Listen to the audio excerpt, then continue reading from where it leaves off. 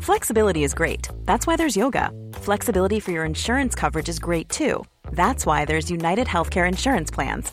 Underwritten by Golden Rule Insurance Company, United Healthcare Insurance Plans offer flexible, budget-friendly coverage for medical, vision, dental, and more. One of these plans may be right for you if you're, say, between jobs, coming off your parents' plan, turning a side hustle into a full hustle, or even missed open enrollment. Want more flexibility? Find out more about United Healthcare Insurance Plans at uh1.com.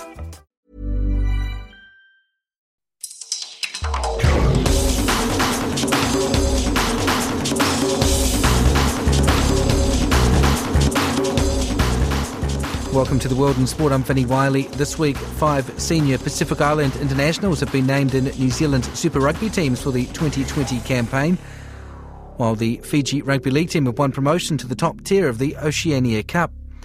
But first, the Fiji women's sevens team have sealed their berth at next year's Tokyo Olympics after outclassing Papua New Guinea 36-0 in the Oceania qualifying final at the weekend, while Australia clinched their place in the men's draw, coming from 2 tries down to defeat Samoa 19 points to 12 in the deciding match.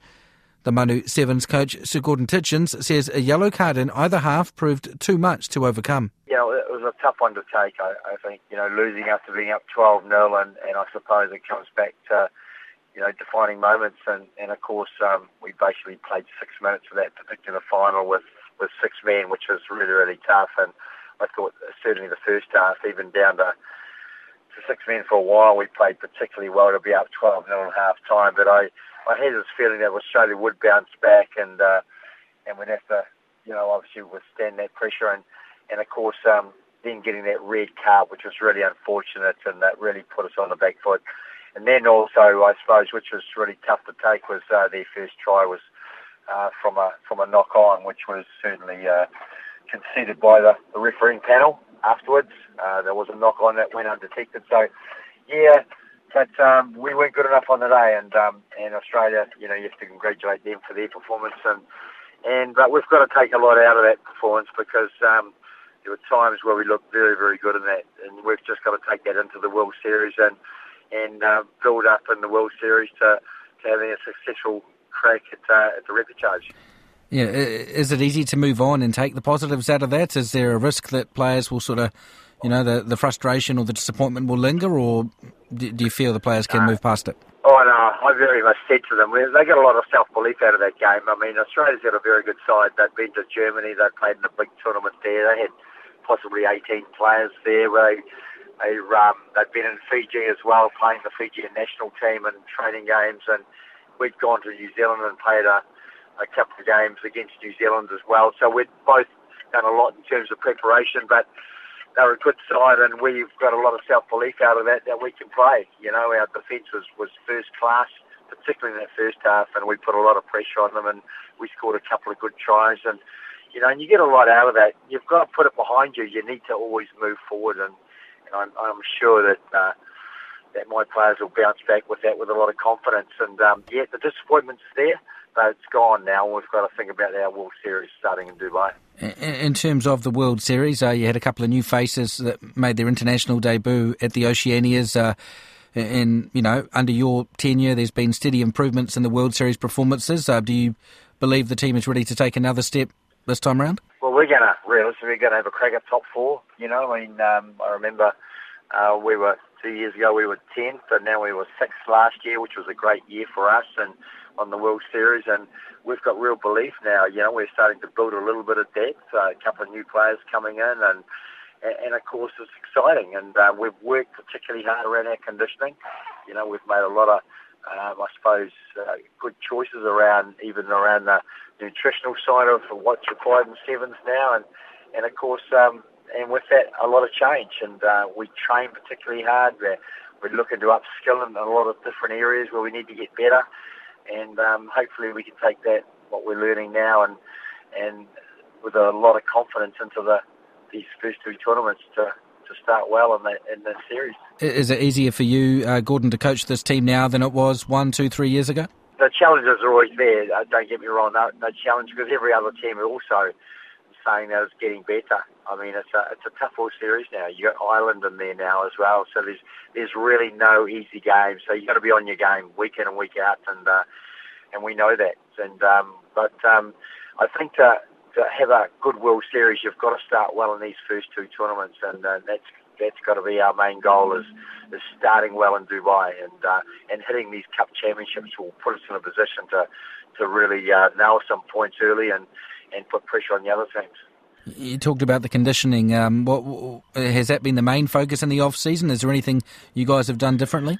Well, I've got a new conditioning trainer. I got Keith Roberts, who used to be my conditioning trainer with the All Black Sevens a number of years ago, and he was also with the Hurricanes. And he's a very, very smart operator and works particularly well.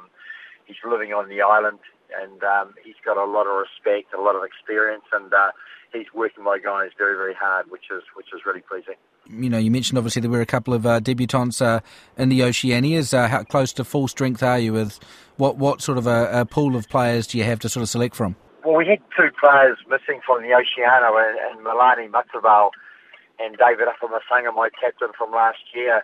You know, they've been out with injury and they're still not available for Dubai, but they've still got to come back in, which will strengthen us even more so. But, you know, I think Lossi Filippo, that he's come from the Wellington Lions team, and he's now in my side, and he's a very, very good player. You know, he's as young as he is, he's 21, but he's tremendously solid. He's got some good skill sets, a really composed footballer, and I think he's going to produce a lot on the World Series. I'm pretty sure of that. And between now and Dubai, what's the plan? You guys go back into camp tomorrow, is it? Back into camp tomorrow, starting our work, and the squad, of course, their main goal is about forcing my hand to select them for the next series in Dubai, and it's competitive. You know, we incorporate a lot of trial games, and we work particularly hard, and then the team gets named next week, which is for a lot of the players, it's a massive challenge, and but it's something that we're really looking forward to, because I think we've got a lot of confidence in the squad now, and you know, we got our first game against Canada, followed by Wales and then New Zealand. So we know our first three games in Dubai, so that's our major focus. And how many players have you got contracted this season? We've contracted 17 at the moment. We're allowed to contract up to 22, so I'm sort of actively still looking at players on the island and also offshore. When I say offshore, some New Zealand-based Samoans that are quite keen still to be considered for the Sevens team, and right at this very moment of time, sort of making, I suppose, choices around that. So, yeah, you never say never. You always got your eyes open, looking out for more talent, because it's all about creating depth for our team. That's the Samoa men's Sevens coach, Sir Gordon Titchens. Tongan flanker Zane Capelli is one of 46 rookies named in the New Zealand Super Rugby squads after impressing for the Ikaletahi at the Rugby World Cup. The 27-year-old, who only made his Test debut 12 months ago, started all four of Tonga's pool games in Japan and made headlines for a crunching tackle on England number 8 Billy Vunipola on the opening weekend. Skills and assistant backs coach for the Ikaletahi, Peter Alatini, says his elevation is well earned. He's 27, so but he's really matured and obviously an opportunity that he's going to take going forward.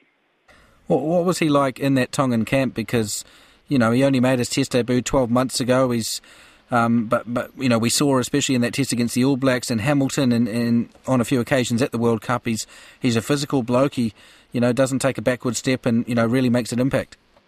It's funny, Finny, because when we lost a number 8 in the tour to Wales and our UK autumn tour last year, he was probably our third choice, just trying to look at number 8 to fulfil the space. I think Nasi was unavailable, so, and it was while we were in Spain, we were looking through, and then he popped up, and the fact that we just saw some hard grit and the way he worked, his work rate, playing for Bay of Plenty, we felt that's probably where we needed a guy like that at the time. But when he showed up, his stature and where he was at, we knew that there had to be some work done off season for him to really put his hand up for the World Cup. And he did that. He put on extra, I think, 8 to 10 kilos, because he was a guy who couldn't sustain weight, but he went really looking towards that, and he only really only played Chiefs development and club football leading into his selection into PNC. But from there on, he just took every opportunity that he got, and he just keep growing. And one of his backbones around that, he's a strong. He's got a strong faith in himself, and also in Christianity as well as a strong faith. So, and he just kept. He knew where his goal was, and every opportunity for him was a chance to solidify himself going forward to the World Cup. So he really did take every opportunity when he got given. And did you have a friendly word in the ear of the Highlanders coaches? Were you pumping him up, trying to get him a gig? Look. When we spoke, when we were in Japan during the World Cup, it came across that he said that through his agent that there were possible whispers around the Highlanders looking at him. And at that time, I said, look, if that's the case, I'll make a phone call or a text and just ask if there was a genuine interest around it, and then from there, if Mage and his crew were keen to explore more, what is it from our end, knowing that we're in camp at the moment and that they would want from us. And it just so happened that was the conversation, and then pretty much left it at that. And Mage came back and said, they had another loose here that they were looking at, but they had been keeping a good close eye at Zane at the World Cup. And obviously the hit on Billy did help. It went viral and everyone saw that. But just in terms of, even from my experience down in the Highlanders, even briefly, when I got the opportunity to be down in their camp while we were in Brisbane for those teams, seeing what Mage was building there, I knew the environment and what Zane was. I knew it'd be a perfect fit. Should he get the opportunity? So, yes, I did make some contacts, but in actual fact, like I said to Zane, it was around his play and his performance that was going to really get him over the line. And at the end of the day, that's what it was. And then a position maybe a little bit more aligned to your own in the midfield. Fetule Paia, who's I think played 7s and 15s for Tonga, although only a couple of tests. Most recent one back in 2017. Obviously he impressed in the Mitre 10 Cup and gets himself an opportunity at the Crusaders as well. So it's not just starting Ikaletahi internationals. You've got some players on the fringe now too that are also earning their contracts in Super Rugby, which is traditionally difficult for Pacific players. So it must be, especially when you have the likes of Siale Pieto sort of stepping down, and clearly there's some opportunities there in midfield at international level. It'd be great to see somebody like him getting an opportunity too. Totally, Vinny. We tried to chase him hard when we got the injury to Tabaki. He unfortunately turned us down, but we understood where he was at. He was fighting hard and to get into the Tasman starting play. He was on the fringes, but more so he wanted to pick up a contract with the Crusaders. And again, we'll get a breeding ground for a kid that's available for Tonga to learn under his trade. So I think as disappointed as we were as a country not to have him during the Rugby World Cup, but how pleasing is it that he picks up a contract under the best team in Super Rugby. Defending champions are going to be coached under Razor Robinson and his crew. So for us, just having Fetule Paia into that space is fantastic. And going forward, again, like you mentioned, to come back into the Tongan squad when he's available will be just huge going forward for Ikaletahi. That's former All Black and current Tonga assistant coach Peter Alatini. The Fiji Rugby League team are already looking ahead to next year after earning promotion into Pool A of the Oceania Cup. The Bati came from behind to beat Papua New Guinea 22-20 in Christchurch on Saturday, which secured top spot in Pool B and a place alongside New Zealand and Tonga in the top tier next year. Coach Brendan Costin wasn't impressed with their final performance, but says he was glad they were able to secure the Oceania Shield by winning both of their games. We won an ugly sort of contest, and I think that was quite an achievement in itself to get over the top of PNG by not playing at our best, but still able to get the result. And I think that's a really good progression for our young players. What do you put the difficulties that your side had down to? I would say the leftover residue from such a good win. I mean, we didn't go out and celebrate or anything like that after we beat Samoa because every Fiji Butty camp is a dry camp, like there's no alcohol. You know, we discussed the win over Samoa. We discussed the positives and negatives that come from that. And one of the negatives was believing that you could just go out this week against what were supposed to be lesser opposition and put 40 points on. You can't do that. You've got to learn to restart at each contest and build a platform and get into the game. And, you know, you start to use cliches, but you're talking about arm wrestles and game of two halves. But you've really got to start again on how to build pressure on the opposition and how to grind out wins. And the score looks after itself. And I think we've got a really young squad, and we spoke about this all week, but it didn't quite sink in. Now, after the contest, and they go, yeah, now we see what you're talking about. Because, you know, during the week, I'd say, you know, that wasn't our best training session, so that's making me nervous that we're not as switched on as we should be for this game. And the young players go, oh, yeah, you know, it's under control, we've got this. And that's a learning process and something that we really needed. You know, as underdogs, it was so easy to go in against Samoa and find, you know, reasons to want to fight hard and work hard and, you know, and gain some sort of recognition. But then going in as overwhelming favourites, you've got to learn not to just turn up and expect to win. The Pacific Test has obviously been going on for a number of years, and that's one game in June, and then, you know, if you're lucky, you have a game later in the year as well. But do you think just the mere concept of having back-to-back Test matches, actually having a game, be it good or bad, and then getting the chance to deliver again and back up again, and, you know... That was a real bonus for us. Yeah. That was a real... So, like, Samoa had a really good game against PNG in June, you know, and they had good results in the nines, but then they went out, you know, and played with all that in the background. I bet if they played the next week, they would have rectified all of those things and shown, you know, the world that they are a powerhouse. Going into 2020, you know you're going to be in that top group in the Oceania Cup. You've got matches against Tonga and New Zealand. Obviously, Australia won't be a part of it. When does the planning for that begin, and what will your side have to do to step up and ensure they can compete at that higher level? My mind started ticking over, looking forward to playing New Zealand and Tonga the very minute that full-time siren went, because out on the field, New Zealand were warming up as we were celebrating the win. You know, and you're watching the professionalism, the athleticism of that New Zealand side, and you're going, my God, like, we will be playing them next year.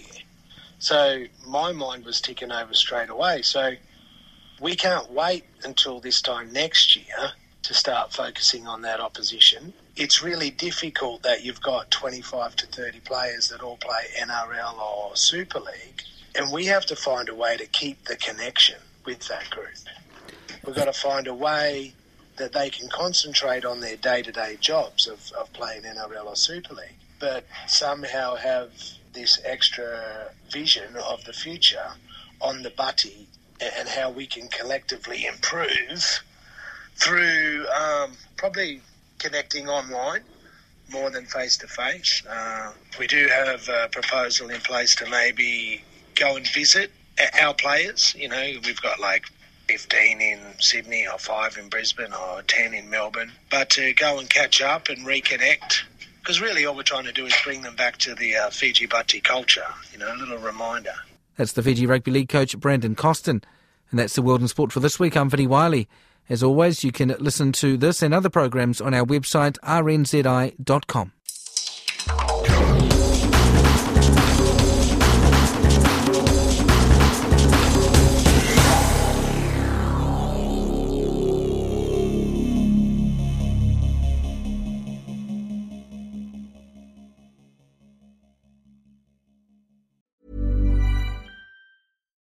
Botox Cosmetic, out of botulinum toxin A, FDA approved for over 20 years. So, talk to your specialist to see if Botox Cosmetic is right for you.